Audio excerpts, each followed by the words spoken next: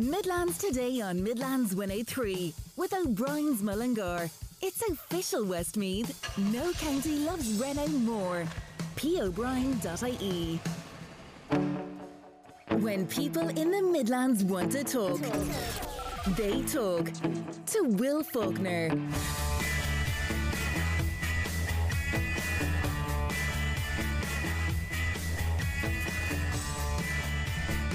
Well, good morning and happy Friday. It's fine weather for ducks, isn't it? Set to be a weekend of it. Well. Coming up today, we take you inside a Midlands Regional Hospital, looking at all the pressure points, not just COVID.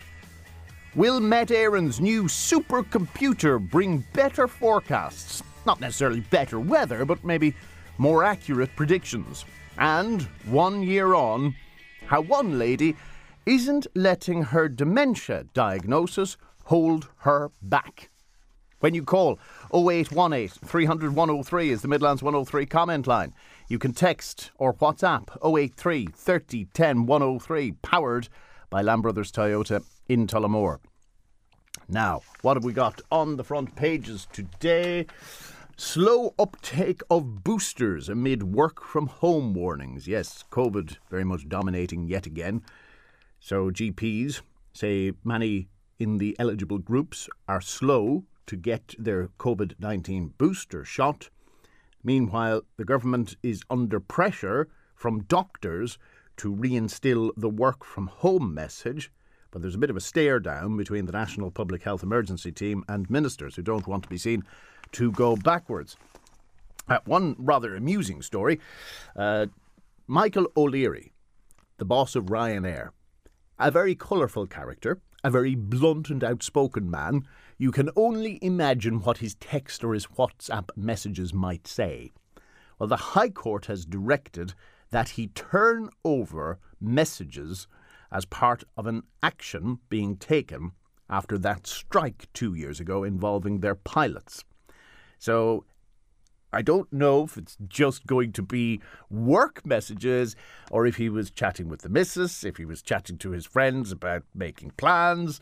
How much of his personal life will be revealed? Presumably they're just going to confine it to the serious stuff.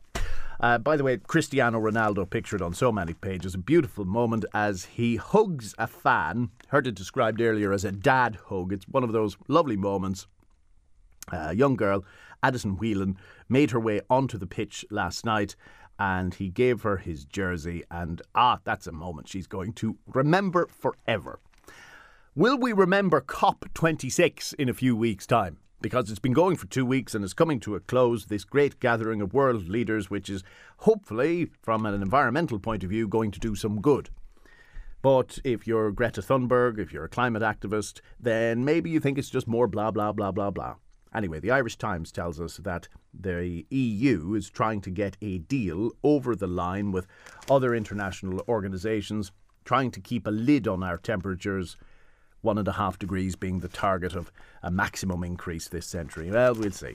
But what does it mean in everyday terms for fuel prices and for the insulation in your home and the car that you drive? And all of that has yet to be determined. Now, where else are we going? So, very quickly, let's get the COVID news out of the way. A teenager, unfortunately, has become the youngest person in Ireland to die as a result of COVID-19. They were just 14 years of age. Now, it doesn't say whether they had any underlying conditions. I don't know. They were one of 6 people under the age of 25 to have died in the state from COVID-19. Monaghan has the highest number of deaths per capita, and the average age of people who have passed away is 80. Now, that's in the Irish Times, which also tells us that sales of antigen tests are expected to rise considerably in the run-up to Christmas. And when you think about it, if you're going out, if you're meeting relatives, if you're taking that extra precaution, the antigen test may not be the gold standard. Doctors are always banging that drum, but at least it's better than nothing, I suppose.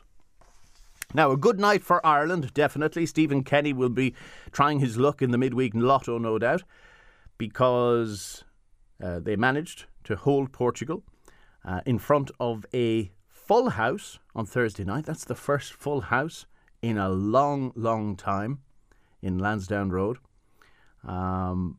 Anyway, it was quite a moment, as you can see on the front pages, for that little girl, but I think everybody left happy and contented after a good performance by the Irish team. Here's a bizarre one. What is the strangest thing you've ever received in the post? Because a number of TDs received joints. Yes, cannabis joints delivered to Leinster House, mainly to green TDs, no sense of irony there, green TDs receiving their cannabis, linked to National Legalised Cannabis Day. Some Fine Gael and Fianna Fáil TDs also received it, with Clare TD Cathal Crowe saying it was definitely the most unexpected item that his office has ever received. Mind you, if you can get a cannabis joint in there, naturally, people will wonder, can you get anthrax in there or some sort of explosive? It really does raise a question about the security at Leinster House. Elsewhere, nursing homes will be subject to tighter visiting restrictions from Monday. Now, when you think about it, maybe this isn't before time. If you are required to prove that you are vaccinated in a restaurant or in a pub, well, surely you should be required to prove that in a nursing home. If you're following that logic, and I know not everybody agrees with vaccination certs or their effectiveness or whether they're discriminatory, but if you're applying it in a restaurant or in a pub or in a hotel, then surely, of all places, you should apply it in a nursing home. Anyway, expect to be asked to show photo ID and to display your vaccine cert when you next visit the nursing home next week. All right, where else are we going? 16-year-old girl missing in County Longford, Louise Little from Edgeworthstown, and you'll find her picture online this morning. She was last seen Friday of last week, the 5th of November. 10:30, she left her home, and her family is very concerned for her welfare. She's 5'4", slim build, long black hair and blue eyes. When last seen, she was wearing a black jacket, white top, black tracksuit bottoms and black boots. And again, her picture paints 1,000 words. You will recognise her, hopefully, and be able to alert the Gardaí if you see her in your area. Now, would you like some good news? I think it's time we had something to celebrate. Here's a fine achievement by two ladies in Tullamore, Mary Connolly and her daughter Emma. And they have lost between them 16.5 stone. And these ladies were very much a support for each other. They managed to turn their health concerns into turning over a new leaf. And we'll find out, hopefully, as the programme goes on, how they managed to achieve that. But in Emma's case, she says 2 years ago she couldn't even walk as far as the shop across the road without having a pain in her back. And she is just 26 years of age.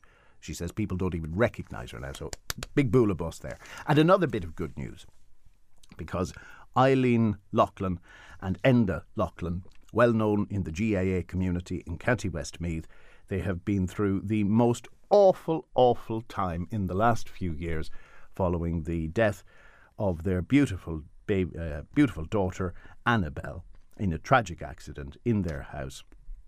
And they have just welcomed into the world baby Isla Loughlin. She was born a very happy and a very healthy 8 pounds and 4 ounces, and all are doing well. So massive congratulations to Eileen and to Enda, to the boys, to all the family, and a new chapter begins.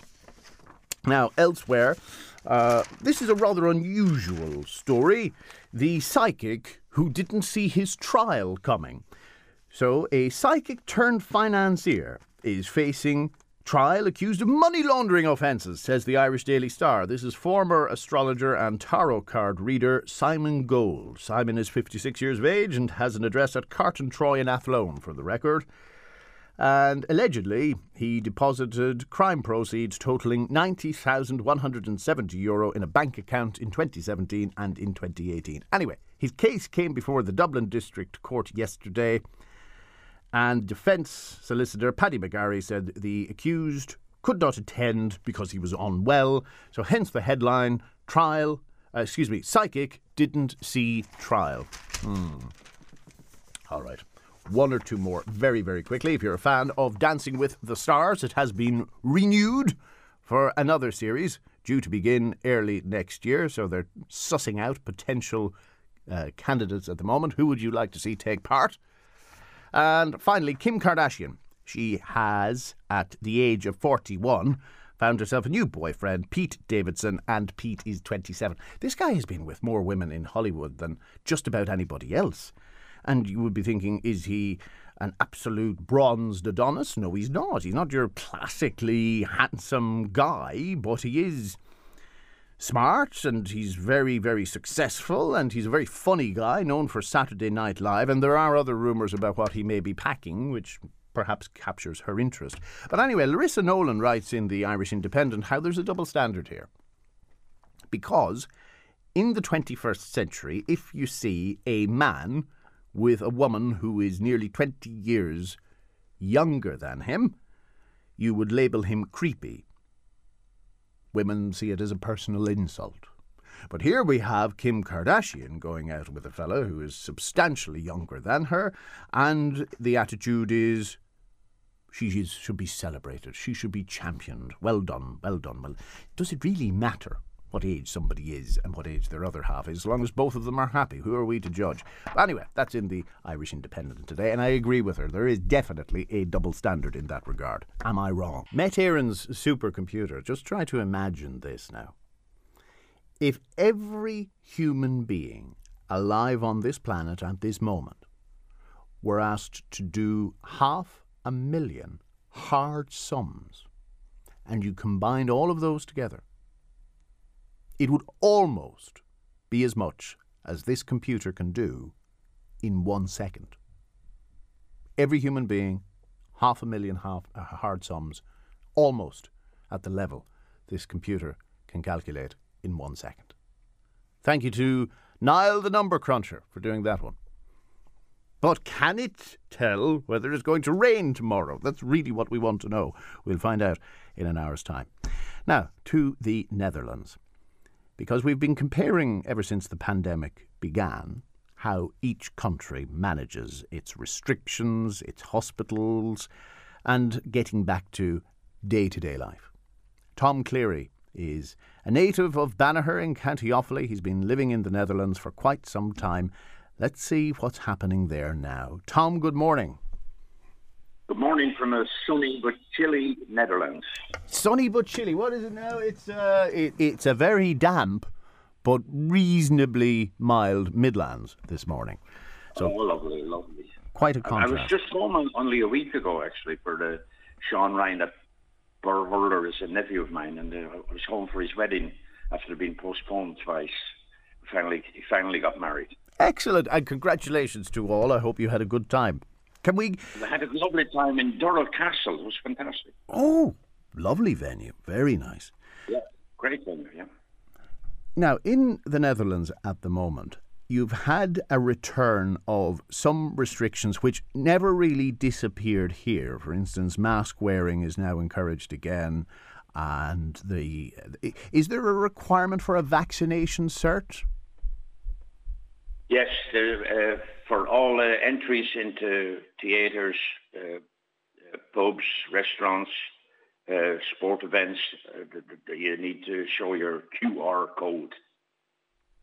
And is that just on a vaccine, or can you take a test and get a pass if you're negative? Yes, that's possible also. Okay, well, that's a rather important difference over hours. Yeah.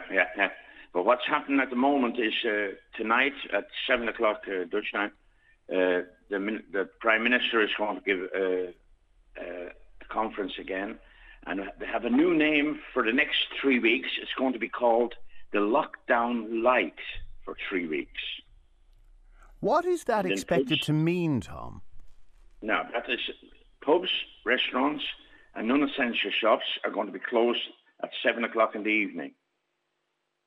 And from Saturday at 7 o'clock, tomorrow at 7 o'clock, only be allowed 4 people to come to your home also. So that things like that also yesterday was the highest positive tests ever in the Netherlands, with 16,360 positive tests. And this time last year, these are daily tests, and this time last year there was only 5,000. So that's really a new lockdown is necessary. It's simple as that. Well, one of the big changes, obviously, in the 12 months has been the introduction of vaccination campaigns. And here in Ireland, we've had an uptake of more than 90%. How has it been taken up in the Netherlands? We're at, you must remember, the Netherlands is roughly the size of Munster, and you have 17 million people living here. So it's pretty crowded, so it is. But it's 88% from 18 years and older. 88% is vaccinated. Okay, so quite comparable to here. And are the hospitals under much pressure? Beginning to. For example, yesterday was that new record from positive tests, but this time last year was there 606 in intensive care, and today is there only 330. So that's the result of the vaccination. It really works, but there's still a lot of people. There's about 2 million people don't want to get vaccinated here in Holland. Yes, but the argument against lockdowns, even from the World Health Organization, is that they should only be used when your health system is about to be overwhelmed, to give them a relief, to give them a chance to regroup. So if the intensive care admissions are at half what they were 12 months ago, will there be support for even a lockdown light? The vast majority are positive about it, but you have a certain minority that are completely against everything that has to do with the corona of COVID-19. So it's very difficult to sort of give an opinion on it, because there's pros and cons, obviously. But all I can say, for example, for myself, I play competition darts, and I had my fourth league game last night. And with the pools closing from Saturday at 7 o'clock in the evening, the competition then will be postponed again for the third time. The 2 years are gone when we couldn't play darts. And for example, a Verbaan man from Verbaan, Danny Guinan, is Sunday week. He's presenting his new CD. He's a great singer-songwriter from Verbaan, and he's presenting it here in Haarlem in the Netherlands. So I hope that will go ahead also. Things like that. Going to the shop now, you have to wear a mask again. That was for months where we didn't have to use a mask, and now we have to use it again. I'm not sure what the night economy is like in the Netherlands, but here, if the pubs were to close at 7, it would render them useless for a lot of people. Those who were working, those who perhaps have family commitments and so on. We tend to go out in the evening and into the night. So are the pubs kicking up at the prospect of being shut early? Oh, yeah. The drinking culture in Holland is a lot different than the drinking culture in Ireland. I think Ireland is a one-off when it comes to that. But for restaurants, more for eating out is the biggest problem here. The Dutch have always drank a lot at home also, so the drinking is not really a problem, but the eating out, that is a problem. So the restaurants will be most displeased at this. Now, how long will this lockdown light last? Well, this is all the outbreak management team, as it's called. These are the recommendations, and we will hear at 7 o'clock this evening if all these recommendations are going to be put into work. And it's going to be for 3 weeks. Which will bring us up then to the start of December, which is obviously when more people will socialise for Christmas, parties will take place, families reunite, etc. So is there an expectation that once Christmas is over, you could have another lockdown light? there's talks of it, but it's more the talk at the moment in the say the daily newspapers, the daily media is for this lockdown light, which the name is fantastic, I think. But we haven't got to as far as Christmas yet, so we haven't. No, it just has echoes of Ireland last year. We were told it actually started in October. Let's lock down, and it lasted for about 6 weeks, so we could have a, quote, meaningful Christmas. And having enjoyed our meaningful Christmas, we then had 5 months of lockdown afterwards. I hope that's not the trajectory again. Yeah, like I must remember, I hadn't been home until a week or 2 weeks ago. So now I've been 2 years. I haven't been home. Like it's a lot of people abroad suffer an awful lot in situations like this. Well, situations like this is the first time this ever happened. Like a virus that has brought more or less the world to a standstill. It's unbelievable. We'll watch with interest to see what the Dutch government announces later, whether the lockdown light materialises as expected. Tom, stay safe, and thank you very much for taking our call. I just want to say one thing. I want to wish St. Rynas the best of luck in the county finals on the week. Good man. You'll be listening live on Midlands103.com. Still a Bannerman at heart. Good man. Take care. Tom Cleary from Bannerheart never loses it, does he? And if you have an interest in that game, by the way, Midlands103.com around the world, or you can hear all the action on the Inside Line on FM with Will O'Callaghan. 083 3010 103. The Midlands 103 text and WhatsApp line. Powered by Lamb Brothers Arden Road, Tullamore. Home of Toyota, the top-selling car brand in Offaly. Midlands 103. Remember that number, especially if you wish to send me a voice note. Hi Will, it's Laura Cook here. I was on your show before regarding diabetes services in the Midlands Regional Hospital in Portlaoise. I'm just wondering, would you help us in getting some support for a public demonstration that we're holding this Sunday between 11 and 12 o'clock outside Portlaoise Hospital. Sunday is World Diabetes Day, and we're still waiting on the adult insulin pump clinic in Portlaoise. No progress has been made, and we have some of the TDs and counsellors, etc., and ourselves and the staff in Portlaoise, consultants and diabetes staff, working hard on this, but nothing is happening. So we're having a public demonstration, and we're looking for as much support as possible.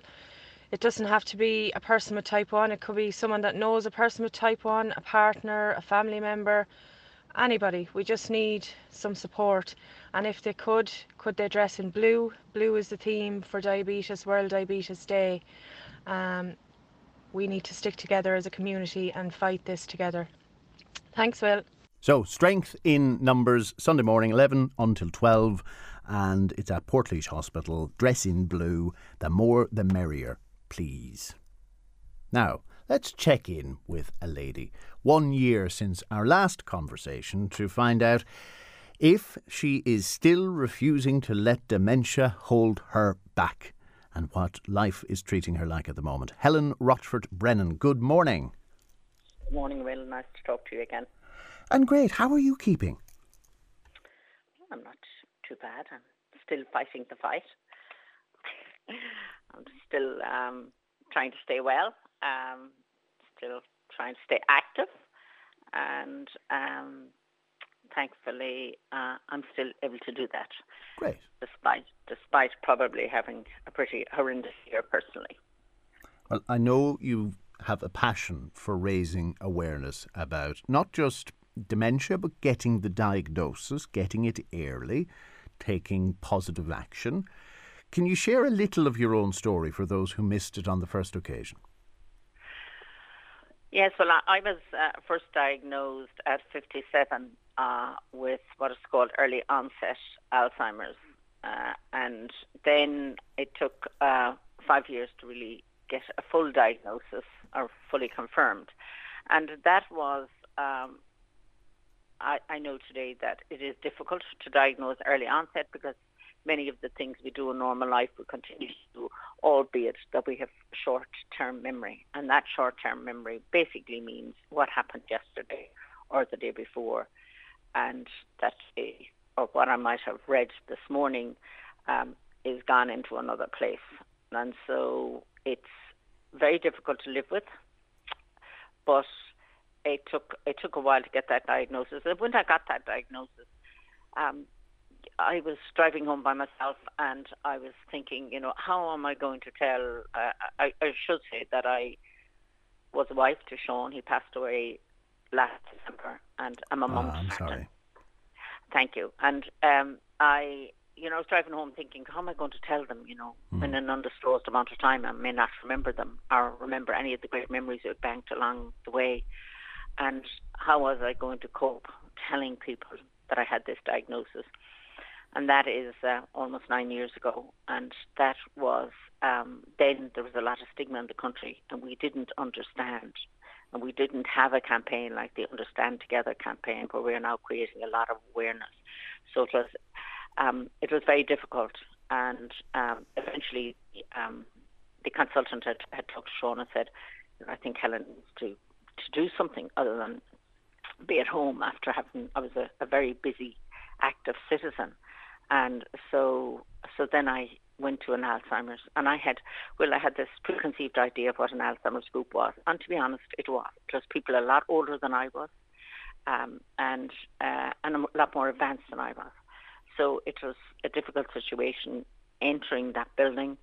But the nurse was really kind, and she suggested to me to get involved in research.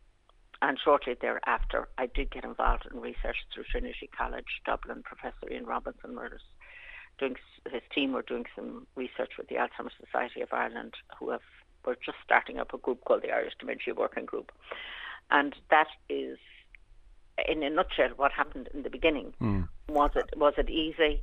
It wasn't easy, because I was chair of the Western Development Commission.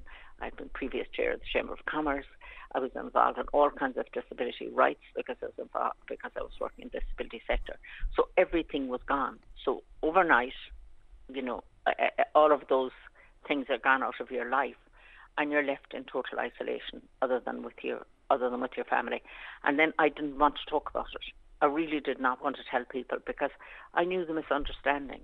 And so it wasn't just hard for me, but it was exceptionally hard for Sean and Martin. And in particular Sean, who was at home with me, and of course Martin was in London, and like all parents, you try to hide. So it was a difficult time. And then in the past, I'd always been a believer in rights and the rights of all individuals. And so I realised myself one day that, do you know what? My rights are being violated here. There's nothing for me. There's nowhere to go. Post-diagnosis, there was nowhere to go. There was nobody to talk to. And it was a very, very tough, sad, isolating time. But this energy that you have always had to be involved in things, to advance different causes, how were you able to redirect that eventually? I think when I got involved with research, and and the research was on cognitive behavioural therapy, that then I learned strategies. I learned how to get back into my life again.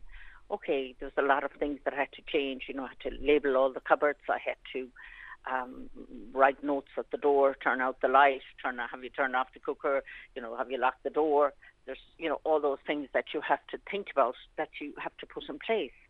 And then you have to tell people. And the earlier you tell people, the better. And I think that is one of the things that I learned from once I told people. It sort of empowered me to get back to being the fighter that I was. And with the work of the Irish Dementia Working Group, which we were just being newly formed, and with that research, and knowing that I was not alone. And that was the wonderful thing of being part of the Irish Dementia Working Group, was just knowing that I was not alone. And that I could go home, and I had seen people that were just getting on with their life and accepting the illness. But it was harder for me because I was much younger. So, the fighting spirit came back. This is not right. This is not right. We should not have to live like this. We should not have to hide our illness. Why should we have to hide it? Why should we? Because there's a mental health connotation to it. Well, that's okay. There are people, all the time that have various aspects of mental health, so we shouldn't be treated any differently. Well, there was somebody in my life who was very active until recently and very quickly had dementia advance, far quicker than we expected. And one of his big adjustments has been to try and find new things to enjoy. So you mentioned the newspaper, for instance. He was an avid reader, but he would start reading something and then realise halfway through that he'd forgotten how it began. So he had to find interests other than reading. What did you find that you enjoyed, perhaps that you didn't try before? Well, I never had a lot of time except at night time to read the papers. But I did start. That's a really good point, because I did start to read the papers, and I continually read the papers. Well, my phone is full of apps for everything now, from the New York Times to the Washington Post to the Times to the Independent. I read all of them, and I have to tell you, I read them at 7:30 in the morning, and by 10 o'clock, the majority of what I have read is gone off on its dementia world.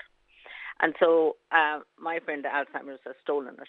But what I find useful is that we have strategies in place as to how to live well, okay, when we're diagnosed. And I have them for myself. It's like walking the dog, reading the papers, doing things that you really like to do in your life. But once we're diagnosed, one of the messages that is not often out there is continue doing what you're doing. And if somebody had told me back in the day to continue being involved in some community group, which I walked away from everything. Today I am back with what we call our biggest summer festival, the All Fair Day, where they've invited me to be part of it, be back part of your community. We want to be a diverse community. So if your friend played golf, or if he was involved in some sport, or he liked to cycle, or he liked to walk, there are people out there that are volunteers that would be more than happy to accompany him to do some of the things that he wanted to do. Maybe he could join a men's shed where he could, maybe he'd never done anything. We talked about that earlier in the week, actually. There's a fantastic movement of men's sheds right across the country, and you're absolutely correct. They would be, with open arms, willing to welcome, well, anybody really. But I'm curious, when you say that you walked away from your own community groups and interests, was that your choice, or did you feel unwelcome? One, yes, I felt unwelcome, absolutely, without question. I would have to say one, I felt very unwelcome.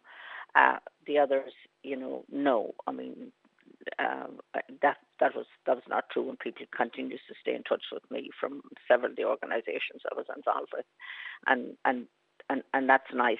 But I felt also I cannot contribute, because there was such a misunderstanding.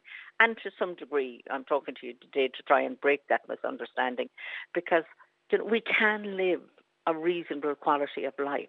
For example, I drive. I take a driving test to ensure that I'm safe on the road. We have to make sure that we are safe and that we're safeguarded.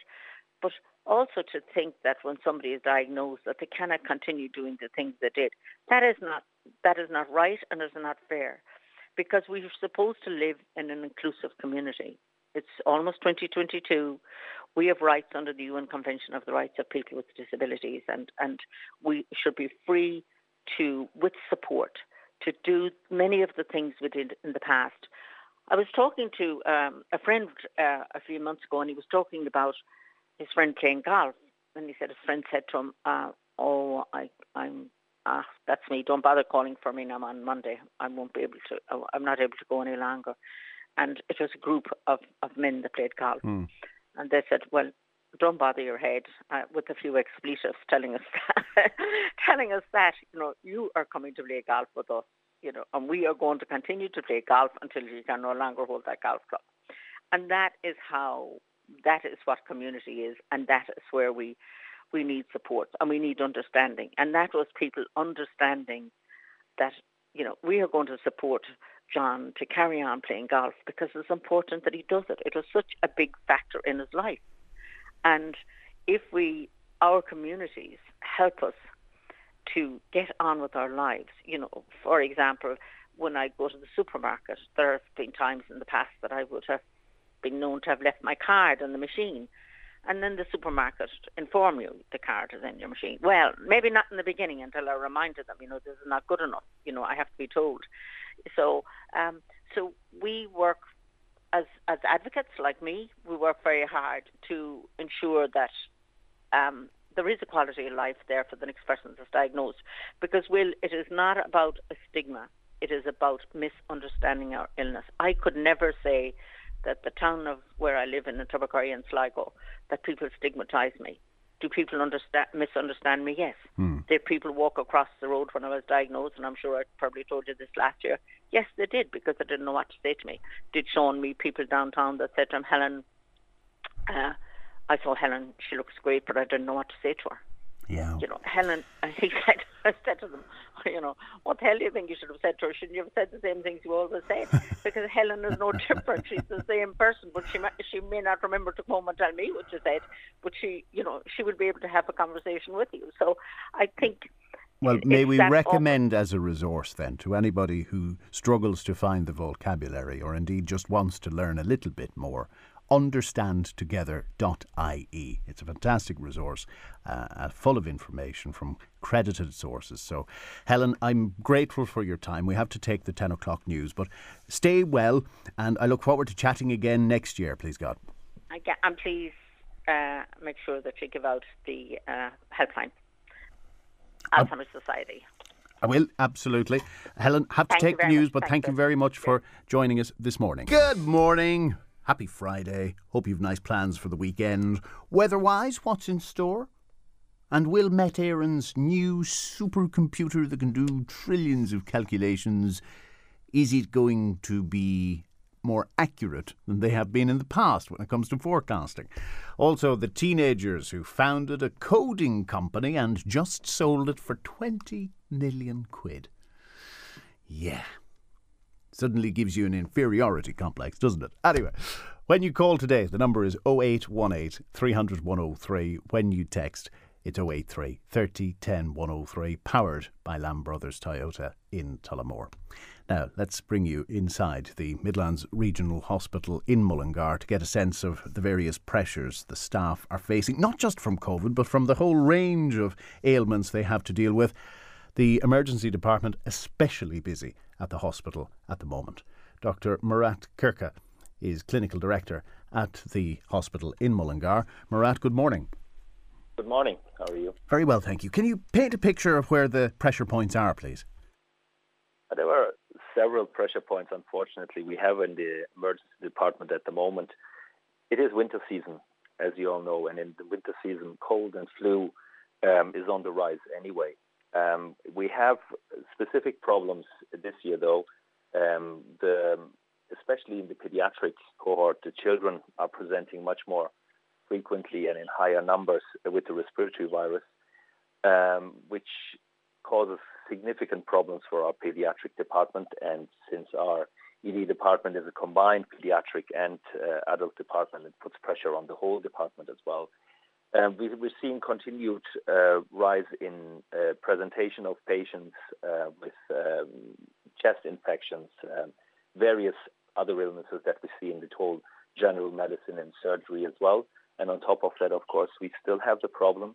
We have presentations with COVID, and we have to look at them separately in separate areas. And so that's a continued problem. Unfortunately, hasn't gone away. And as we all see in the media, the numbers are unfortunately rising, and that has trickled down into the hospital as well. So when we see high numbers of infections in the community, a certain percentage, unfortunately, still arrives in the hospital, and we have to look after them. And what's been the impact on staffing arising from those infections? I mean, we see, unfortunately, our staff, we have seen some of our staff as well being off sick. I'll be quite honest. This is the fourth wave of COVID now. Our staff is quite burnt out as well. I mean, they're doing tremendous work, I must say, but it's getting more and more difficult. We're working in very, very difficult circumstances. Our nursing staff has been heroic, I must say, at this stage. But working in difficult circumstances, and it's not easy. And we're managing, but it is getting difficult. If we may come back to the children who are suffering respiratory infections, is that just COVID, or is there something else contributing to it? It's not COVID at all. COVID is not a problem in the pediatric population. Like the children with COVID, they hardly get sick. So we I don't know, through the whole pandemic, we had single figures of children needing hospital care with COVID. No, it's our usual respiratory virus. Unfortunately, we see that every year. We have seen in other countries where the winter season had started earlier that they had seen increases in numbers, and unfortunately, we're seeing the same. We have the same experience here, that the children are presenting in larger numbers than in previous years. And they can be quite sick, and that's causing a lot of quite a challenge for the pediatric department. Combine this with the other presentations, it's quite challenging. So here's the difficult question to answer: if you're a parent and your child becomes unwell, knowing that the hospital is as busy as it is, and not wishing to add unduly to that pressure, how do you decide whether it's serious enough to warrant a hospital visit? This is a difficult one. I do not want anybody to get the message that if you're unwell and you think you need to go to ED, not to come to ED. ED is open and we're looking after patients. And if somebody arrives very sick, this patient will be seen in a timely fashion. It will be seen urgently. That still does happen. If you come with something more minor, or what is in the triage deemed more minor, the waiting time can be much more longer than it usually is. And if it's during the daytime and the child is not very sick, but you are concerned, please try and contact your GP first. Out of hours, you have also the possibility of contacting my doc. But I'm a parent myself. It's your child. If your child is sick and you are worried, and the only real fast option is to bring that child to ED, then by all means, we are open. We are open. I do not want anybody to think that we cannot cope with the emergencies. We will continue to do so. Is there any sign of this pressure abating? Not really. So far, it has hit us a bit like a wave. No, we can't say that it has happened so far, and we have to see what's going to happen in the coming weeks. Unfortunately, the COVID numbers in the community, the infections are rising, the incidence is rising, and we don't really see a break there. I'm hoping that the booster campaign that we have now for the over 60s, 80s, and also the healthcare staff is getting boosted, that this might break the chain between high incidence and presentations to the hospital. We will have to wait and see. We have good data. We've seen that it worked in Israel. So we hope that this will make a difference. And we're seeing also that the take-up of those who are not vaccinated, there are more people now coming to the vaccination centers, getting their first vaccine. And again, the message is really, if you get the vaccine offered, please do get the COVID vaccine, be it the first one or the booster. That is the only thing that can bring this through the winter, and obviously adhere to the public health advice as well to restrict your contacts to a certain extent. We will see how these things will develop in the coming weeks. And among the adult population, those who have been hospitalised as a result of COVID, do they share any characteristics? We do see it is. From our experience, the ones who get really sick and needing intensive care in the younger cohort are still the ones who are not vaccinated. So if you're not vaccinated, the message is quite clear. It is still a deadly disease. And being around so rampant all around us at the moment, there is no doubt that if you are not vaccinated, you will contract COVID at some stage. And just because it's here for now 1.5, almost 2 years, it has not lost its deathly potential. So we still see patients ending up in ICU and unfortunately dying in ICU. In terms of the vaccinated ones, we see that they have a much lesser severity in their presentation. So they might end up in hospital. They need some hospital care with oxygen and some supportive treatment. They generally do much, much better. So the vaccine does help. It may not prevent a breakthrough infection, as we call it, but what it does prevent is you from dying from it, and that's very, very important. A couple of final thoughts, because listeners are curious about, quote, normal injuries. So trauma, somebody falls off a ladder doing a botched DIY job, or somebody has been out on a Saturday night and they've had a few too many and they fall. Is that still a feature of what you're seeing? Yeah, of course. We have a minor injury unit, so where we look after these injuries, we do that. More major injury is more looked after in Tullamore, because that's our trauma centre. But there are 3 still presentations here. Again, if it's something minor and you think it's a cut or something that needs stitching, GPs and my doc can look after that as well. But of course, we continue to see that. We have not in any way reduced the services that we're offering. It's just for minor things, the waiting time can be much longer, unfortunately, because we're so under pressure with children and adults being quite sick with respiratory problems. I appreciate your time, understand the pressure you're under, and keep up the good work. Dr. Murat Kirka, Clinical Director of the Regional Hospital Mullingar, thank you for taking our call. Thank you very much. Bye. Mick in Athlone says, Will, you get the prize for the best question of the day. What is the impact of COVID on the nighttime economy in Holland? He says, hello, the home of the red light district. What do you think is the effect of it? Well, I assume if the pubs and the restaurants have to close at 7 o'clock in the evening, if they impose this lockdown light, then the red lights will have to be switched off as well. There are blue ones too, but let's not go there. If you were a teenager all over again, how would you do things differently? For instance, you're going to hear in half an hour how 2 guys founded a coding company and just sold it for 20 million quid. The mind boggles. On the subject of coding, a new multi-million euro supercomputer will soon be on its way to Met Éireann. This is a device capable of performing 4,000 trillion calculations per second. Trying to get your head around that number. 4,000 trillion calculations per second. But will it be able to tell you if it's going to rain on Tuesday? That's the big question. Owen Moran is Director of Met Éireann. Owen, good morning. Good morning, Will. Thanks for having me on the show. Give us some idea of how this computer will work. Right then, I think you've quite well explained there the amount of calculations that can be conducted. Another way of thinking of it is if you combined the computing power, the processing power, as it were, of about 10,000 laptops, and a lot of us have laptops in our homes these days now. If you combine, you still would not be exceeding the computational power of this computer.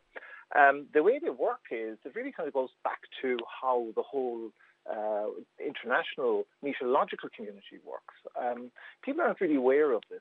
Every second of every day, every hour of every week around the world, meteorological Met services like Met Éireann collect observations in an integrated way, and this is from weather satellites, from weather balloons, weather stations, and all that information is continuously communicated and gathered. And that allows us to figure out what's the current state of the atmosphere, okay? Then we gather all that information. We're talking about millions and millions of observations. This is happening every minute, every hour.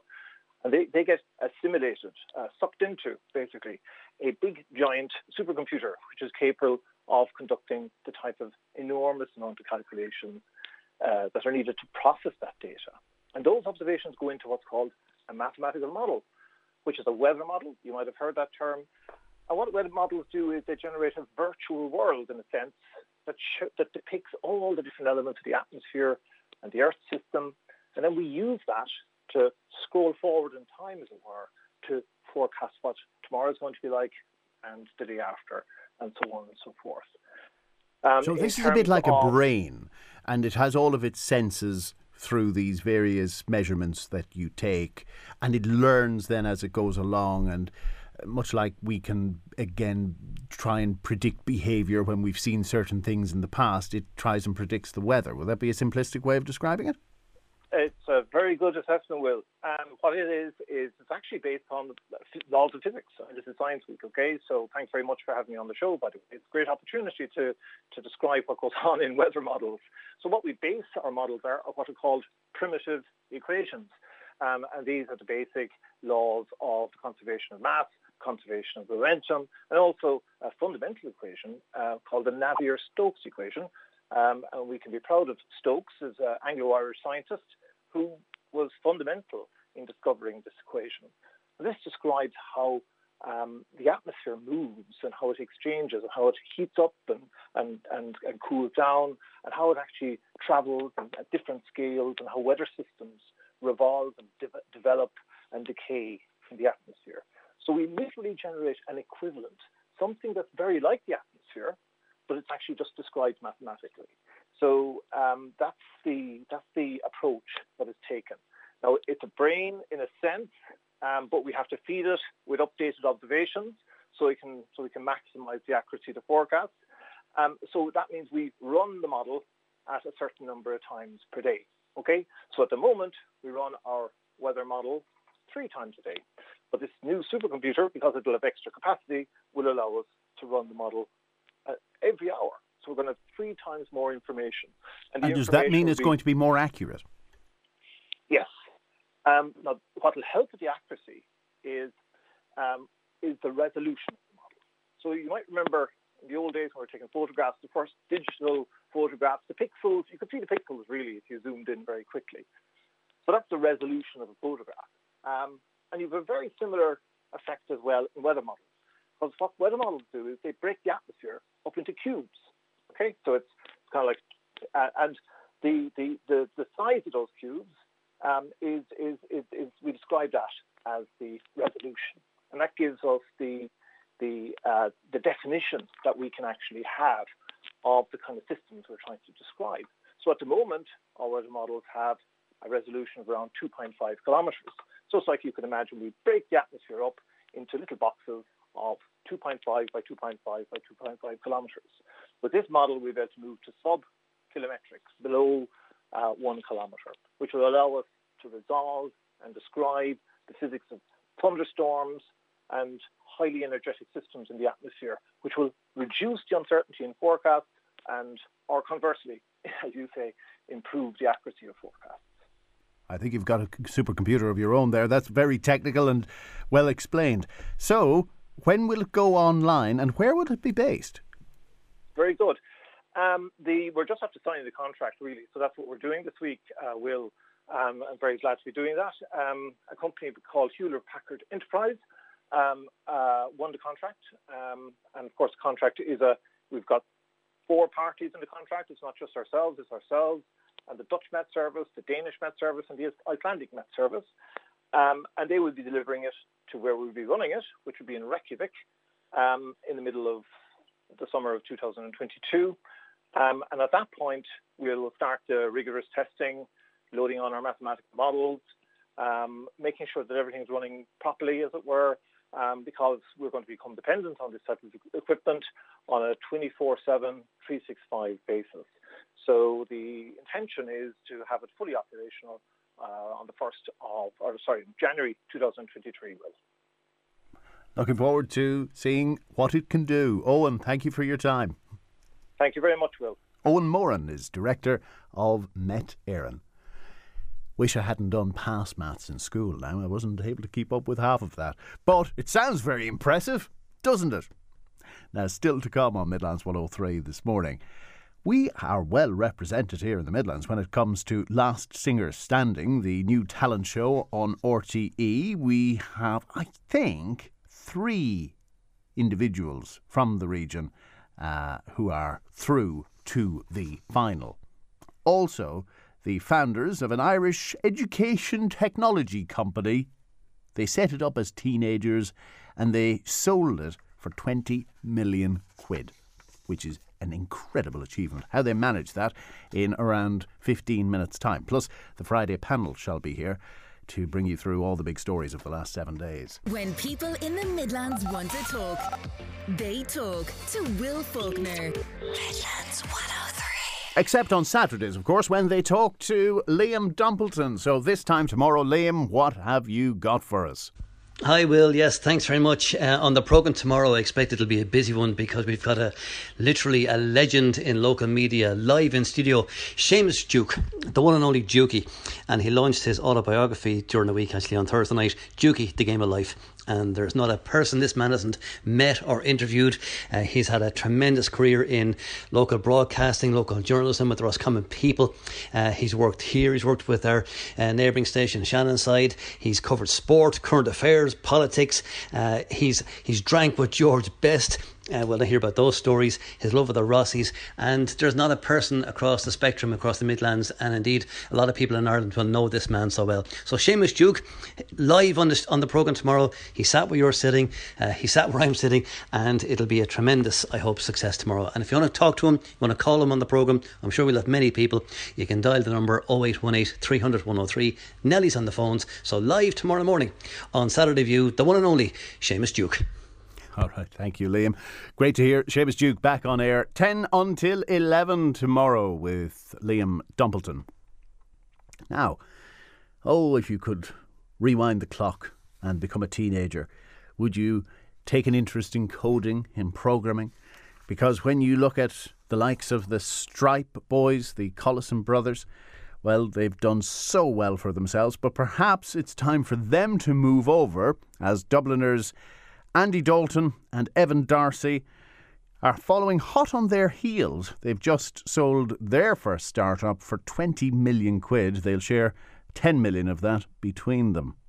Let's find out more about this. Andy O'Donoghue is our tech expert here on Midlands 103. You can follow his blogs at redsearch.com. Morning, Andy. Morning, Will. It's a great story, isn't it? Isn't it just? The company is called Robotify. What does that mean? So Robotify, what they do is they teach you how to code, how to write computer software by programming virtual robots. And so they have this wonderful system. It's very engaging and easy to kind of get into. Works in a web browser, so it's very accessible. So, no special equipment needed. You don't need the robot because you create a virtual robot.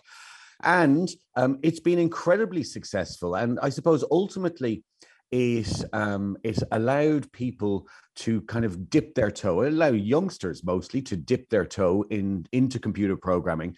But it got attention really fast, Will. And so NASA, the space agency, and the European Space Agency and Microsoft all supported Robotify.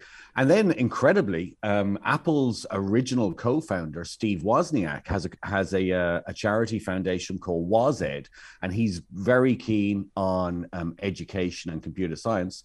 And he spoke at the lads' virtual conference even and supported it well. So it is a tremendous story for Ireland, and it is also a tremendous story, I think, for young entrepreneurs who can start company. They started this company, Will, while they were still at school, and it's a tremendous payday for them, but I'm sure they are very proud. It's a great achievement. Indeed. Well, I can see the appeal, speaking as the father of a 6-year-old, and okay, he mightn't be into coding yet, but certainly the notion of being able to program a virtual robot, seeing it applied will appeal. So how do they make money, though? Where do we get a valuation of 20 million quid from? Oh, it's a great question. And these days, technology valuations are not so much under the microscope, but I think they've been drawing gasps, particularly recently across Europe. We used to hear about these big valuations in America, but now we're seeing it in Europe as well. And, this is the sort of company that with the acquisition, it's what's called an EdTech, an educational technology company. And, So it is the sort of company that could find its tools, its system, maybe even moving into school curriculums across Ireland or the world. It has applications, I think, for adult learning and for people who want post-school qualifications. The reason that, say, if we look at an organization like Coder Dojo, which was started back in Cork years ago by James Welton, and their kind of mission from the start was that there isn't enough technical skills available. Now, we know this, Will. We hear this in this country. We know it's the same in the UK. It's the same in the European Union throughout. There are not enough people leaving school who have the ability to go and to work for not only the big tech companies, but the small ones. So a company like Coder Dojo and Robotify, they answer that call that really probably should be the job or role of government and departments of education across Europe to ensure that people have the skills not only to get on in life, because we live in a digital world, but have the skills so that they can get better and rewarding jobs. Now, when you look at not just these guys, but people who have achieved such success early on, one of the top examples obviously would be Elon Musk. And he was involved, it was a financial tech company, I think it was XCOM was the name of it, way back in the 90s. And obviously more recently, SpaceX and Tesla, that's how he's made his multi-billion-dollar fortune. The point is, he didn't just stop with one venture, he went on to do other things. I wonder, might these guys be the same? I think there's no doubt that they will, and they will go on to do something. And I have no doubt achieve more. I think maybe because of their interest in education and because they started this company while they were at school, I think maybe we will probably, as a society, we will benefit from their work and from their smartness and from their ambition, because something like Robotify, maybe for, as I said, for adult learning, and helping us to, extend the learning opportunities to people who left school maybe without a technical qualification, or maybe left school early. That would be a tremendous benefit for society generally. Will they go on and start another great company and make a fortune again? They may well do. It doesn't always happen that way, though, Will. And we've seen companies that have been sold in growth stages. The example that you mentioned of Elon Musk is a fascinating one, but Elon Musk is a very exceptional character. And I'm not sure there's enough room in this world for more than one of them. But the example of the Stripe founders, the Collison brothers, interesting because they founded a company back in Limerick to deal with a problem that they had, and which was handling sales on eBay. And then they sold that, and that was a few million euros or dollars that they received for that. They moved to America. One of them pursued education, went to university, dropped out after a while, because they had encountered another problem of helping developers, helping coders, people who write software, get paid easily and implement payment systems. This is, I suppose, the secret about any young person starting a business. I would say don't be drawn like a moth to the light, where you have media coverage of specific industries like crypto or artificial intelligence.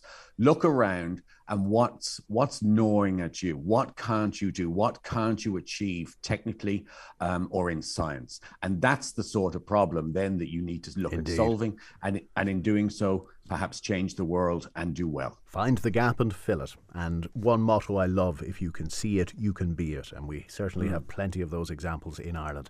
Well described by Andy O'Donoghue. Thank you, Andy. Thanks, Will. Now, next, last singer standing.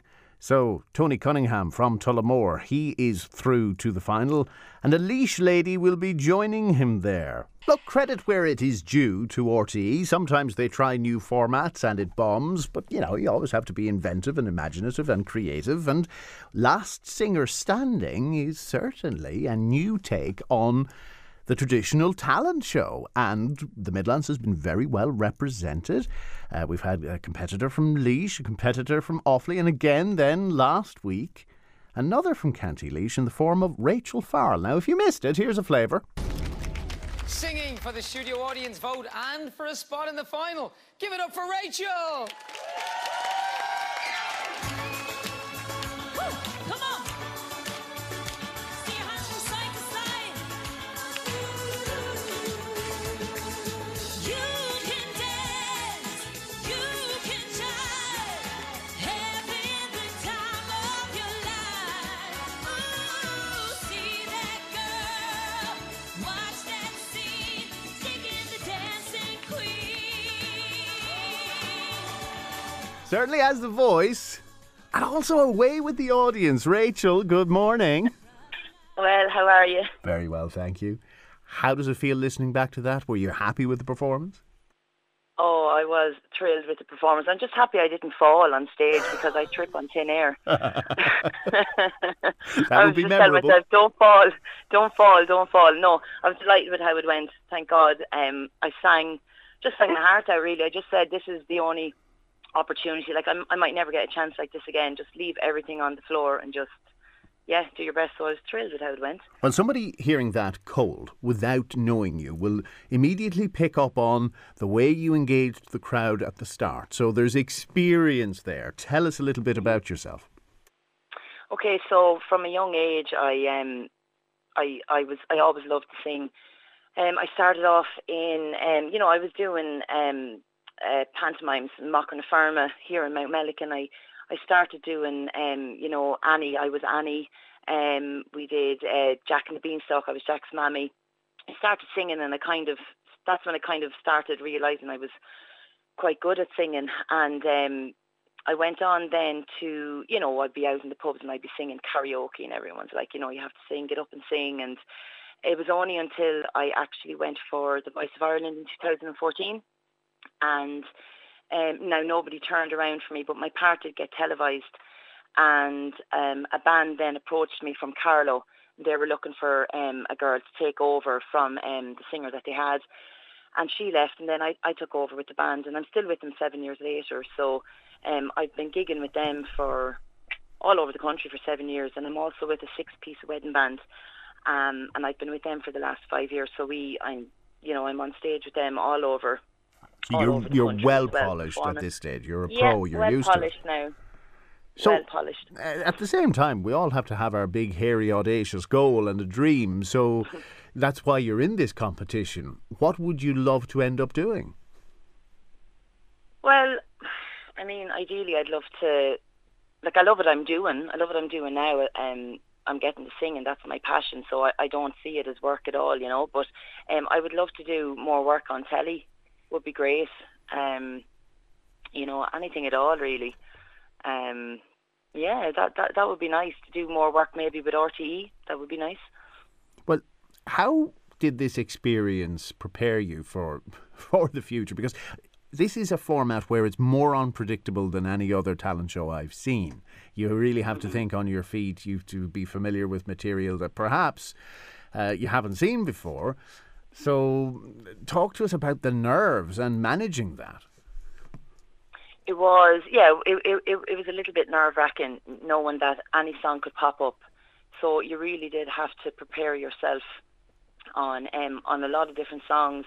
It kind of shows off your versatility as a singer, If you're given a song and you know what that song is, you've time to rehearse it, you've time to, go over it, and you'll have it ready, you'll have it prepared. But when something drops up in front of you and you literally have a few seconds to sing it, you have to be prepared. So I get the feeling you've belted out Dancing Queen before. Yeah, look, I was lucky. The first song I've known, I've never sang. The first song was Show Me Love. I've never actually sang that before, even in karaoke. But I know the song. It's one of my favourite dance songs. So I knew it. But Dancing Queen, I've belted that out a few times with them. I bet. A few vodkas in me. Well, what would be, and I don't want to obviously give RTE any clues here, but what would be your worst nightmare if it came up on that screen? What song? Oh, I'd probably have to say something like, Whitney Houston song or Mariah Carey, something that probably would be a little bit higher than my range. I've got quite a high range, but taking on a Whitney Houston song, yeah, I was scared the bejesus out of me. You'd manage. I would have been terrified. I would have given it my best shot, but yeah, it would have. It would be nerve wracking because it's different when you're up there. You know, I could probably belt it out at home in my bedroom and I'd be fine. But then when you're up there with, you know, the lights and the cameras and the 3 judges are there listening, it's different. Your voice does kind of start to shake a little bit, and you do get nervous. So it's only normal. It's only natural, really.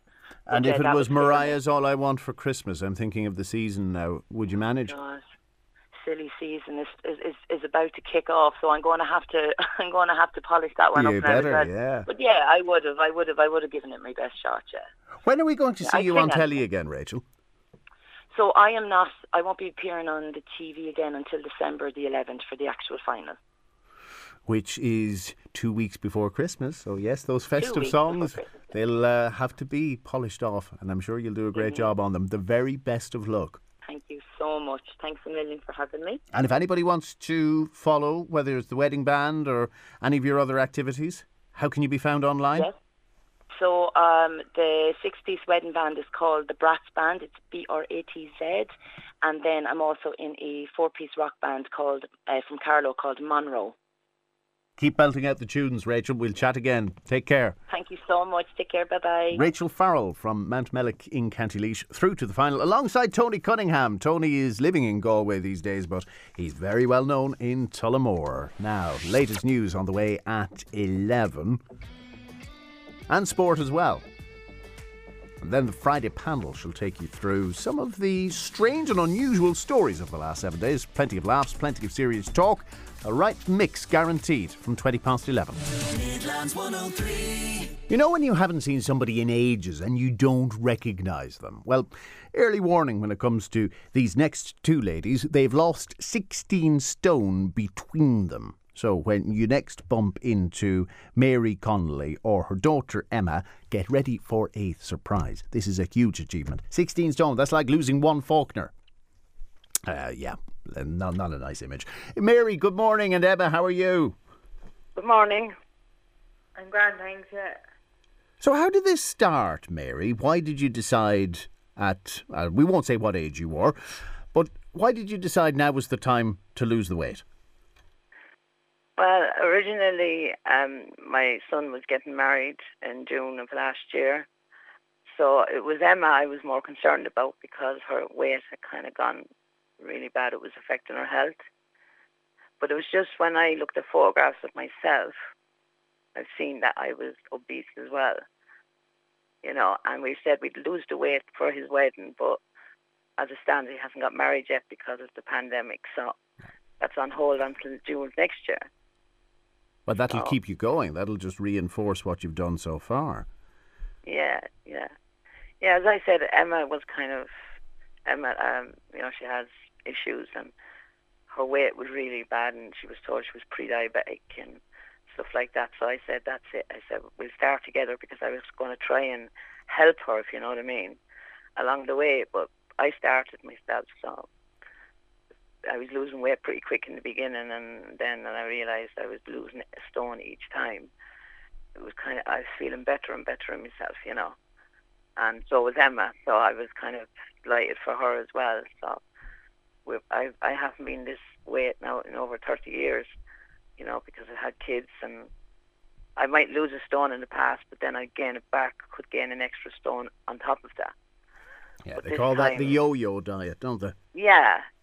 But it was just this time we had a mindset and that was it. So we've achieved that so far, you know. Emma, you've lost 10 stone. So first of all, a huge congratulations. But thank you, yeah. How do you feel now compared to before? Well, I can walk now, whereas before I couldn't, because before this diet, I would walk as far as the corner and I get turpin back, whereas now we can walk 6 miles a day. And do you do that every day? Well, most days, it all depends on the weather, and I'm like, you know, it all depends on how the weather is and stuff. So if it's kind of raining, we'll do a smaller walk, but if it's not raining, we'll do 6 miles. I'm looking out the window at the moment. Are you going to walk far today? We're going to go into town now just to have a look around and see how the weather is then. Exactly. Have a brolly with you. How has your diet changed, Emma? Well, I used to eat like a lot of rubbish now. Like I'd eat chicken for breakfast, lunch and dinner, and I'd have a lot of sweets in the evening. Whereas now I'm eating vegetables and fruit and salads, whereas before I wouldn't. And at first, did you have withdrawal? Did you miss the treats? I did miss the treats at first, and I kind of like, at first I didn't. I was like, this is not going to work, and I didn't think it was going to work. But then as the weight kept falling off, I thought, I can do this. So did you notice it more on the clothes you were wearing rather than the number on the scales? I noticed it more when I was able to walk further, because obviously the first time I walked, I had third pain back, but as I lost the weight, I could walk further, so that's how I know it. Mary, it's not a magic recipe here. It's not like you did the Atkins diet or some other fad diet. It seems you just cut out rubbish, to put it simply. Yeah, definitely, yeah. It was the rubbish. I wouldn't, if I was in the evening time sitting down and having a cup of tea, I wouldn't just eat, say, 2 biscuits. You'd keep eating and eating until the pack was gone. So, and it was ridiculous really, because I'm not that tall of a person, and I was 15.5 stone starting out, and it's just when I seen photographs that I see, oh my God, I was obese, but at that time, people said they didn't notice because they knew me like that, you know what I mean? So to them, they didn't notice me weight. It's just the photographs I seen that. I said, this is it, So how do people react now when they meet you if they haven't seen you in a while?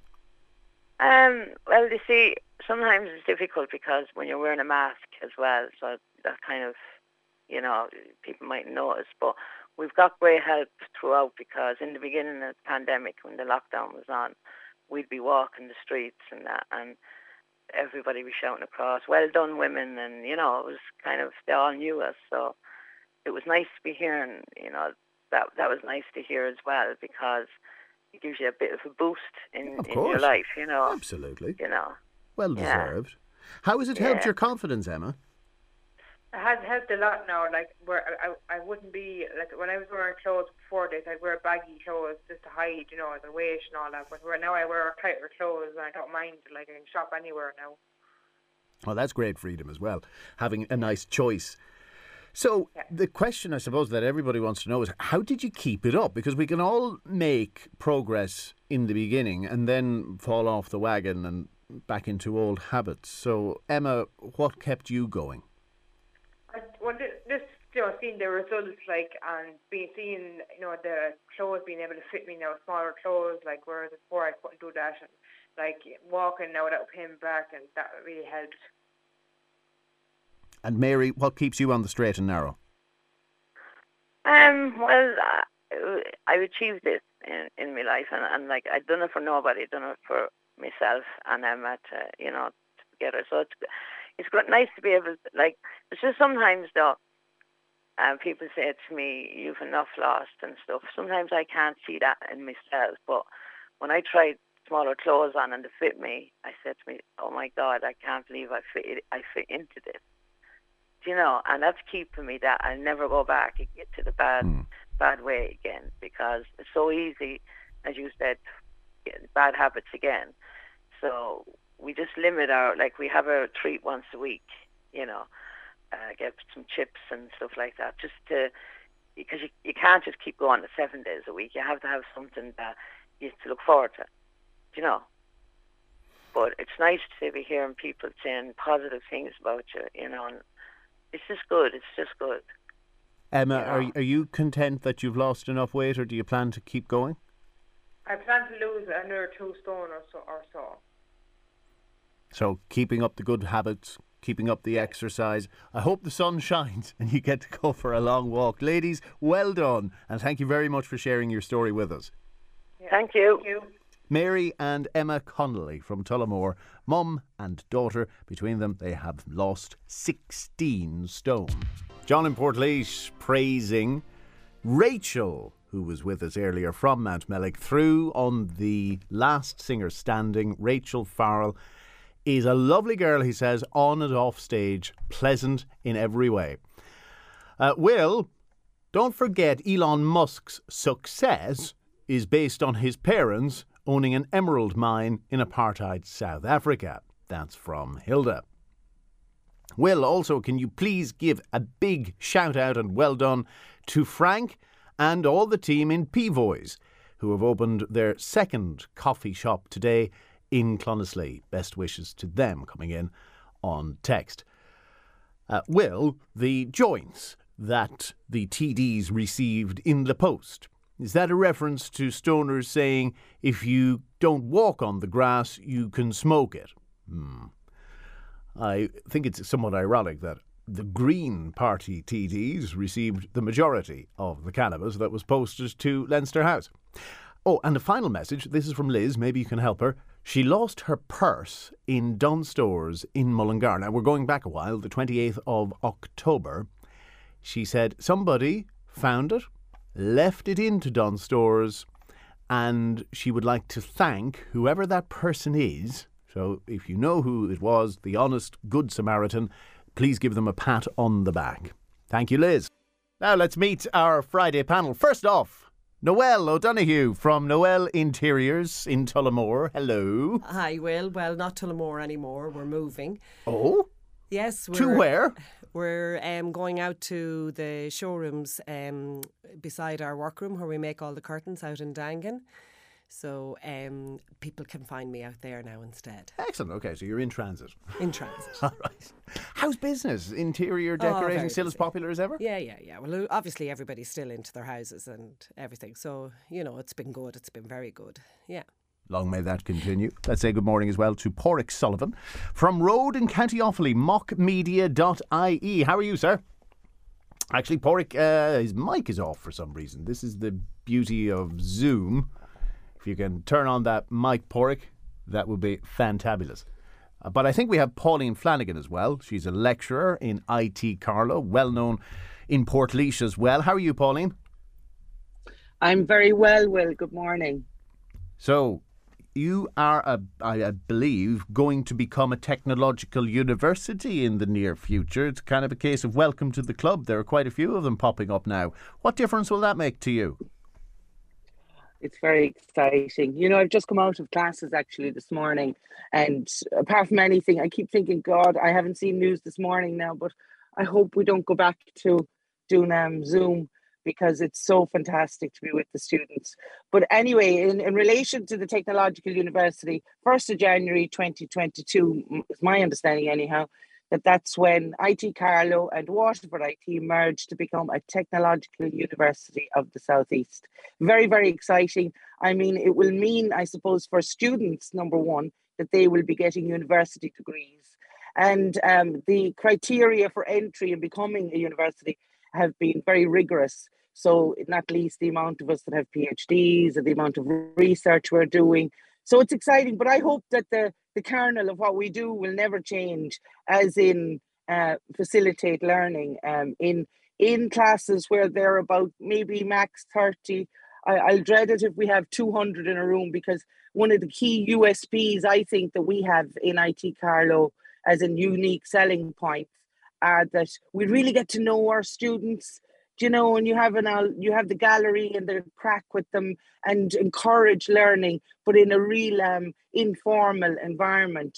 They don't call me Dr. Pauline or Doctor or Professor or whatever. It doesn't matter. It's all about encouraging them to become curious in life. You do realise that for the rest of our conversation now, I'm going to refer to you as Dr. Pauline, just because you've positioned that with me. You can, and bow every time you say it, if you don't mind as well. Trust me, I'm doing that on the air, absolutely.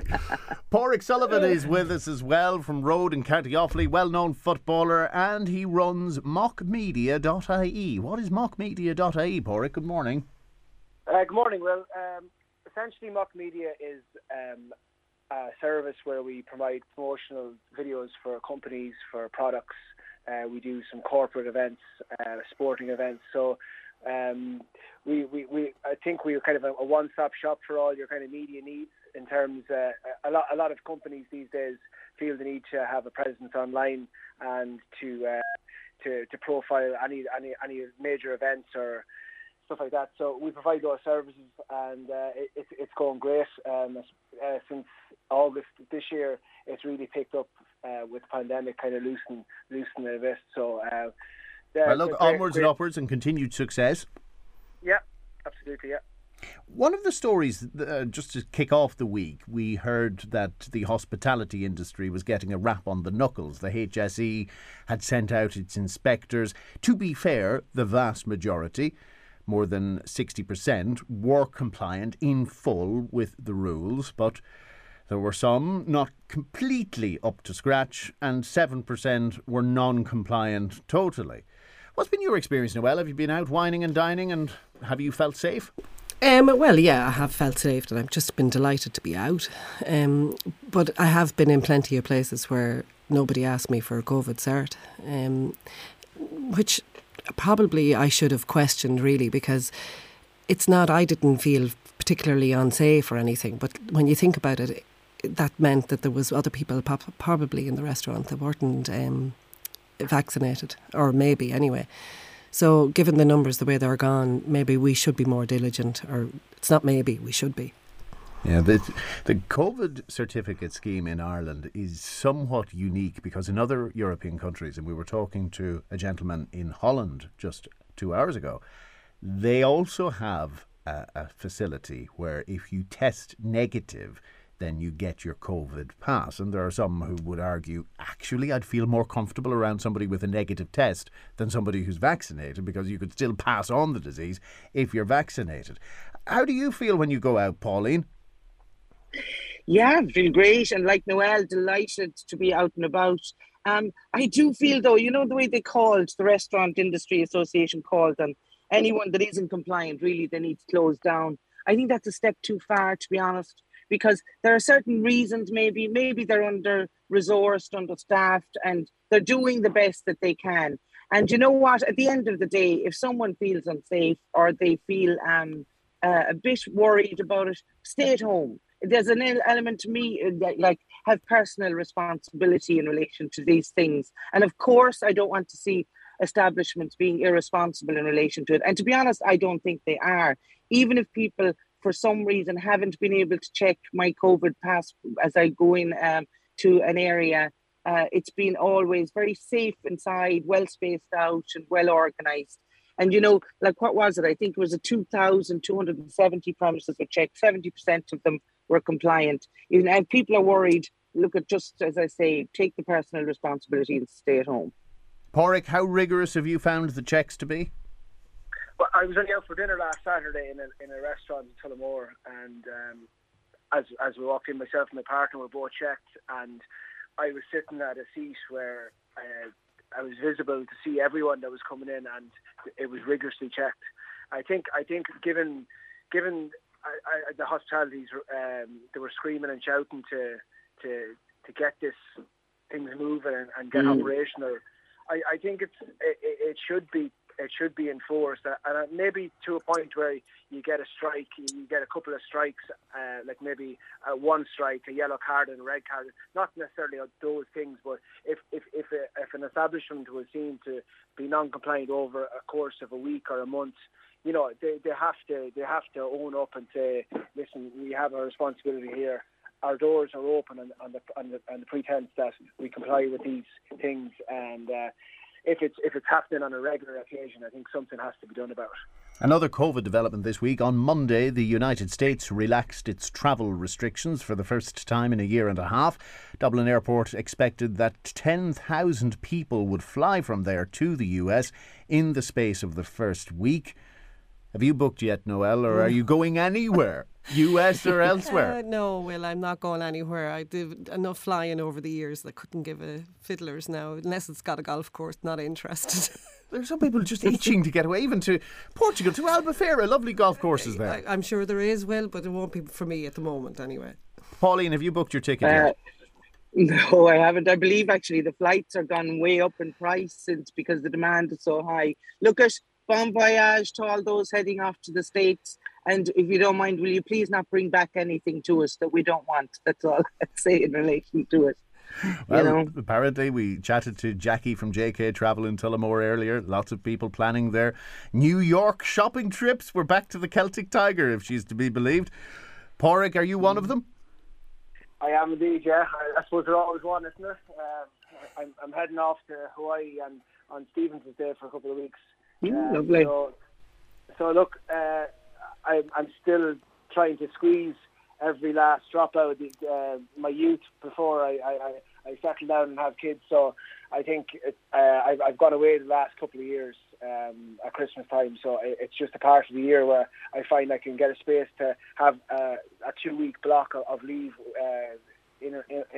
uninterrupted. So look, I looking at the numbers in the States, there's 100,000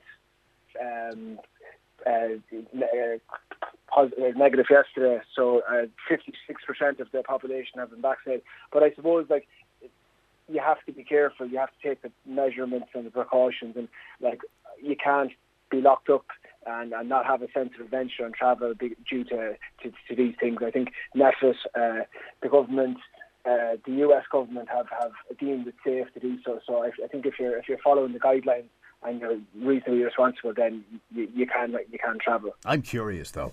Hawaii. It's a bit like the Canary Islands with American accents and dollars. Why do you want to go there?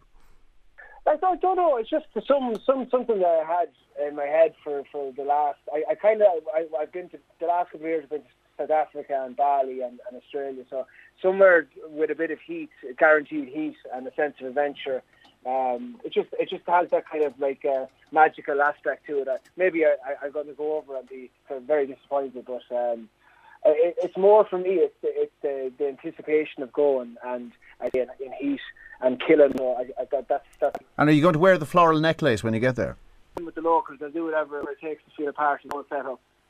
Enjoy. Meanwhile, Pádraig be thinking of all of us probably jumping into the cash holes or whatever and St. Stephen's Day for our annual swim. Yeah, well, I'd be mid-transit at that stage, but I'll be thinking of you. Yeah, have a cocktail on us. Yeah. Jealous.com here. That right panel, Pádraig Sullivan of mockmedia.ie, Pauline Flanagan, lecturer in IT Carlow, Noel O'Donoghue of Noel Interiors in Dangan. A lot of people are calling to say they've booked their holiday, not necessarily to the United States, but looking out the window on a day like this around the Midlands. Much as we like our home soil, it is grey, and the Costas sound pretty attractive, or the Canaries, or even Hawaii, or, well, how about Vienna, actually? Vienna was in the news this week, just to conclude on COVID-19, because they are offering gentlemen customers 30 minutes with a lady of their choice in a you-know-where in exchange for getting the coronavirus jab. I presume this isn't happening in Hawaii, is it, Pádraig? I'm doubly vaccinated anyway, so I won't have any concerns about that. Oh, you're not going for your booster jab then? No. No. I think I'm okay. I think this is a very bizarre story. I think it's probably just a ploy for advertisement for this centre, but it's it's astonishing the things that people will come out with and businesses will come out with to raise a bit of attention, really, isn't it? Yes, marketing being your background, Pauline. How would you rate this as a campaign?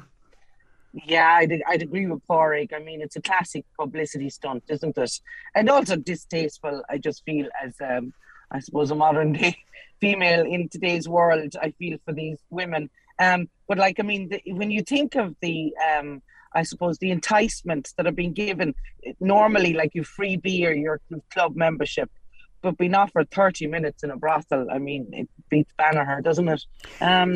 And 64% of the country in Austria are vaccinated now. I was intrigued, though, that there was a guy called Gerard who was going in. I just hope that my husband Gerard is at home and not in Vienna as we speak. He shall have questions to answer, yes. Let's move swiftly on then for his sake and that of others. And a theme emerging, actually, around abuse. Two stories. One from the Journal on Tuesday, in which the Justice Minister Helen McEntee admitted Even as Justice Minister, she sometimes feels unsafe as a politician. And the Justice Minister, as people in Portlaoise will be familiar with, Charlie Flanagan was in that role for many years. There's a Garda stationed at the House. It's one of those ministries that still commands the Garda driver. So of any politician, they should feel safer than most. But another story relating to abuse, this time of referees. And it's so bad in soccer that many referees are threatening to withdraw their services unless there's proper enforcement of discipline. And the rules are already there under the code of the FAI, but they say some leagues apply soft discipline. Now, you've obviously vast GAA experience, Pádraig, and sometimes referees make bad calls. Let's, I suppose, call a spade too, but how do you express your frustrations without crossing a line?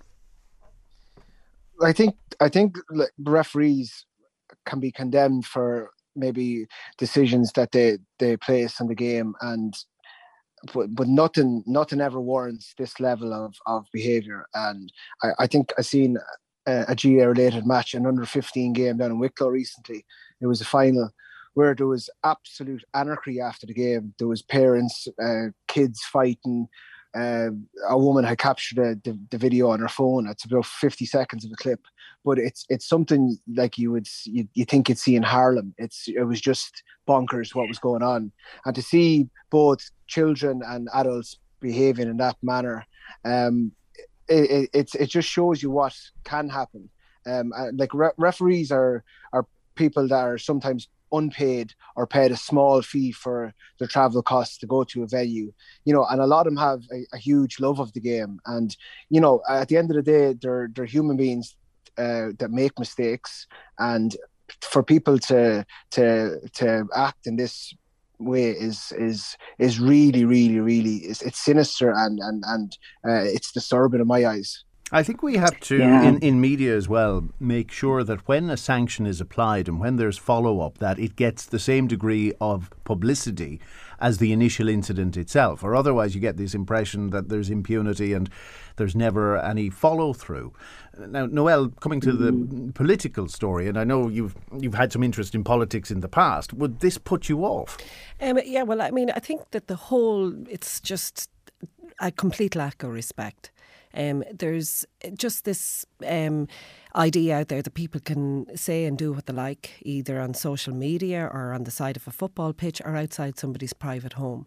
I think it's totally unacceptable, and I actually do think, you see, what they're trying to do is to try and influence that person's decision, and that person's decision has to be complete, and albeit maybe sometimes it's not completely correct, but there's other ways of dealing with that. But there should be a complete zero tolerance of all of that. I mean, in fairness, the Nazis in Germany, that's how they influenced, the rise of Nazism, and it was all that sinister intimidation. And okay, so maybe on the sideline of a pitch, it's a different kind of intimidation, and maybe not quite as serious as in the political world. But I just, even on the trains that we're talking about, we're going to have to police the trains. People just think they can do what they like. And it's a small minority of people, and I think it should be a completely clamped down, a zero tolerance. For democracy, you have to be careful as well, clamping down on protest. Freedom of speech is different than disrespect. And I think that outside somebody's home protesting is a complete disrespect. That's intimidation, because those people have private lives with families and everything else that have nothing got to do with their job. So if I have a problem with, Facebook, I'm not going to go stand outside that person's house that's just working in Facebook. Obviously, I lobby Facebook. So if they want to stand outside the door and protest their argument, whatever, that's absolutely, totally acceptable. Place of work then, as opposed to place of residence. Your private home is your private home. And the referee is the same thing. That referee is doing a voluntary job. Maybe they don't agree with all of his decisions, but you cannot carry on like that. Pauline, just to bring you in, and for those who don't know, you've been a member of Laois County Council. You had your name on a ticket for a general election. What's been your experience of this? Yes, and I hope to again as well soon. I'd be very ambitious in that forum as well in years to come. Never, I mean, unsafe, no. I mean, definitely people coming and calling to your door. I remember someone calling on New Year's Day looking for a house, and I thought, my goodness me, this is a different world now. But, you know, it's not just politicians. We do have the likes of Joe Duffy, seemingly. He's been doorstepped and feeling unsafe, really, as well. We had, obviously, the horrible story of Sir David Amos, the UK politician who was stabbed to death. So it is quite serious. But I want to come back to the sport for a second, because if you think, Will, this weekend is so exciting. Tomorrow, obviously, we've got loads of people in Portlaoise Rugby Club and everyone around Ireland looking forward to the Ireland-New Zealand match tomorrow. Really exciting. And then on Sunday, very, very exciting, more closer to home. As we know, big shout out to all those in Portlaoise. We have a massive county football final with Portlaoise playing Portarlington. And like, can you imagine referees being mistreated in those? Or even at last night's soccer match, where we could argue the referee made a wrong decision. But we have to be very careful. It's a sad day when you see North Dublin, the NDSL, isn't it? And the MGL, the Metropolitan Girls League. Really, all the referees, they're refusing point blank. They cannot get referees anymore. It's a sad day for sport when you see how uplifting sport can be for a country and a community, you know. On our Friday panel, Pauline Flanagan, a lecturer in IT Carlow, also Pádraig Sullivan of mockmedia.ie, well-known footballer in County Offaly, and Noel O'Donoghue of Noel Interiors in Dangan. Now, the HSE's Dementia Understand Together campaign is reminding you that 500,000 Irish people and their families have been affected by dementia, and it aims to create an Ireland that embraces and includes and displays solidarity with these people. So to change negative public perceptions and stigmas which can isolate people with dementia and cause them to withdraw, let's combat that by taking just a moment to find out more about the things we can do as individuals and communities to support people and families who are living with dementia. When it comes to supporting people living with dementia, you might ask, is there something I can do? The answer is, actually, more than you think. 9 in 10 of us believe people living with dementia have the right to be active citizens in their communities. But sometimes they need support to stay connected and engaged. It starts with understanding that everyone with dementia has a different experience. So talk to them and their family. Ask them how they are and how you can help. Look around your community. Is your social or sports club welcoming people with dementia? Is your shop accessible and are spaces and amenities easy to use? It is often the small things that make the biggest difference. By being that one person who asks, what can I do?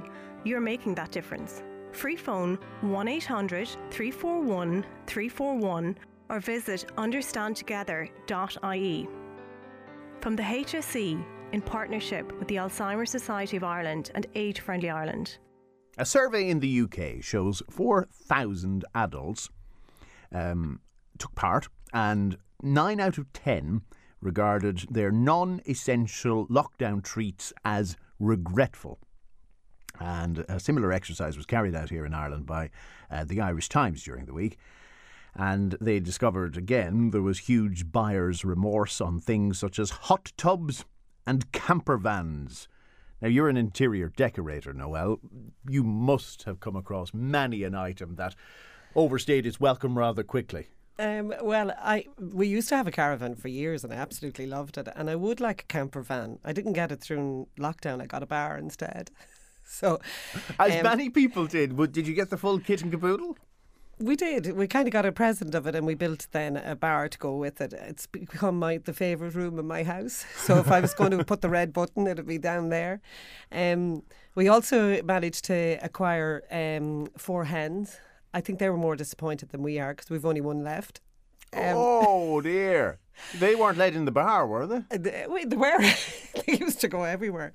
That's the problem. That's why there's only one left. Do you still use the bar now that the pubs are open again? Not as much, no. Is it a regret? Absolutely not. It was a space that we never used at all. We put a roof on it. It's still outside, but we put a roof on it, and it's just a fabulous space. In the summertime, it was great. You could have a barbecue anytime you want, and it didn't matter about the weather. So one thing that the lockdown really has taught us all is that, like, we really can use the outside an awful lot more.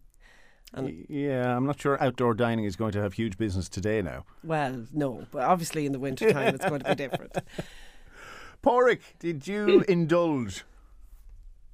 We did, yeah. We in February we bought a Labrador pup. I suppose to kill the tedious nature of the lockdowns, and we thought it would be a great asset to the family and to give us a bit of impotence and going out walking and getting out exercising and having a different energy to the house. And look, he's nearly a year old now, and I suppose it was a breath of fresh air, and having that added responsibility at times when you're working full time. And he's looking to be walked or whatever it was a little bit difficult, but you wouldn't change it for the world. I've heard of shelters having a huge numbers of dogs given back, and that it turns my stomach, to be honest with you, because a dog is more than just a pet or something that you look at in the evening time. It's part of the family. That would be my sitting on it. But a real positive indulgence in lockdown was Brody. Well, not something you regret, which is great. Some people don't do their homework though, and a Labrador, we have a chocolate lab, for instance, and the energy the guy has to be expended through the day. So yes, he needs attention, and God, he needs food as well. He never stops. And the hair as well is the hair is my biggest pet peeve. But you're constantly hoovering and sweeping and that, and he comes in then and just he shakes off and the place is destroyed again. But look, you only have to turn around and look at him, and then that kind of frustration melts away. So. He doesn't by any chance break into the bins and spread rubbish all over the place, does he? No, we actually got him trained. We went to a guy in outside Blue Ball, and we got him trained for 10 weeks. The two of us, Siobhan, my partner, she went to the majority of the sessions. I went to like 3 or 4 out of 10, and I just noticed his behaviour and everything about him was a lot better after going to the training. I certainly would promote that element of training on a dog, because you just get the most out of him. He's very attentive, and he's good around other dogs, and he's good in public places and stuff like that. So it was well worth the investment of the training. Does that guy do kids as well? and husbands. He'll be in demand then. Pauline, did you buy a hot tub? Are you out in the backyard in Portlaoise often? No, we've no room for a hot tub or a camper van. I'm glad to say now, by it sounds this stage. No, the only purchase I wish I hadn't made was the COVID stone, and it's slowly but surely weaning off me thanks to mothers and others. We go on our training every week. But I wish I'd bought shares in Zoom or a toilet paper factory or PPE or something like that. That's what I wish I'd done during lockdown. But there is theory behind this though. The companies knew when we were all sitting at home. It's called emotional spending. That apart from anything, people wanted to hear the doorbell ringing. They wanted to go out and say hello to someone when they were delivering. So people were buying frivolous stuff such as robot hoovers and home gym equipment. I don't think a robot hoover is frivolous. On them. Hang on, a robot hoover is a convenience. Oh, you have to put all the chairs off the floor on top of tables and everything to get the hoover to go around. I never heard such nonsense. I see people with them and I go, like, no. A Dyson, yes, because don't bother plugging in something, but no. I have to laugh at all of you who have these notions. Pádraig could do with the hoover now with all that tumbleweed going down his corridor. That's true. Yeah, the robot could walk him around the house. Well, that would be handy. Yeah, if you had a robot lawnmower. No, I'm going to get into trouble. You could tie a lead around the robot and walk him. That'd be handy. Yeah, you said what I was thinking, but there are probably very good reasons not to do that. It is not advised. Probably so. Yeah. Come here. Apart from anything else, though, Will, what we're all going to Noelle's house afterwards, because she sounds like she has a great bar there that we could celebrate and start the weekend off with. A barrel of lager and a barrel of Guinness. What more would you want? Right, we'll see you there now, 5 to 12. See you there, 5 past. Thank you very much. Noelle from Noelle Interiors now in Dangan, Porrick Sullivan of mockmedia.ie and Pauline Flanagan from IT Carlow. The programme was put together by Sinead Hubble and Kaylee Hardiman. You have yourself a great weekend, and I'll chat to you on Monday morning from 9. And that's if I've recovered from the hangover at Noelle, but here's hoping.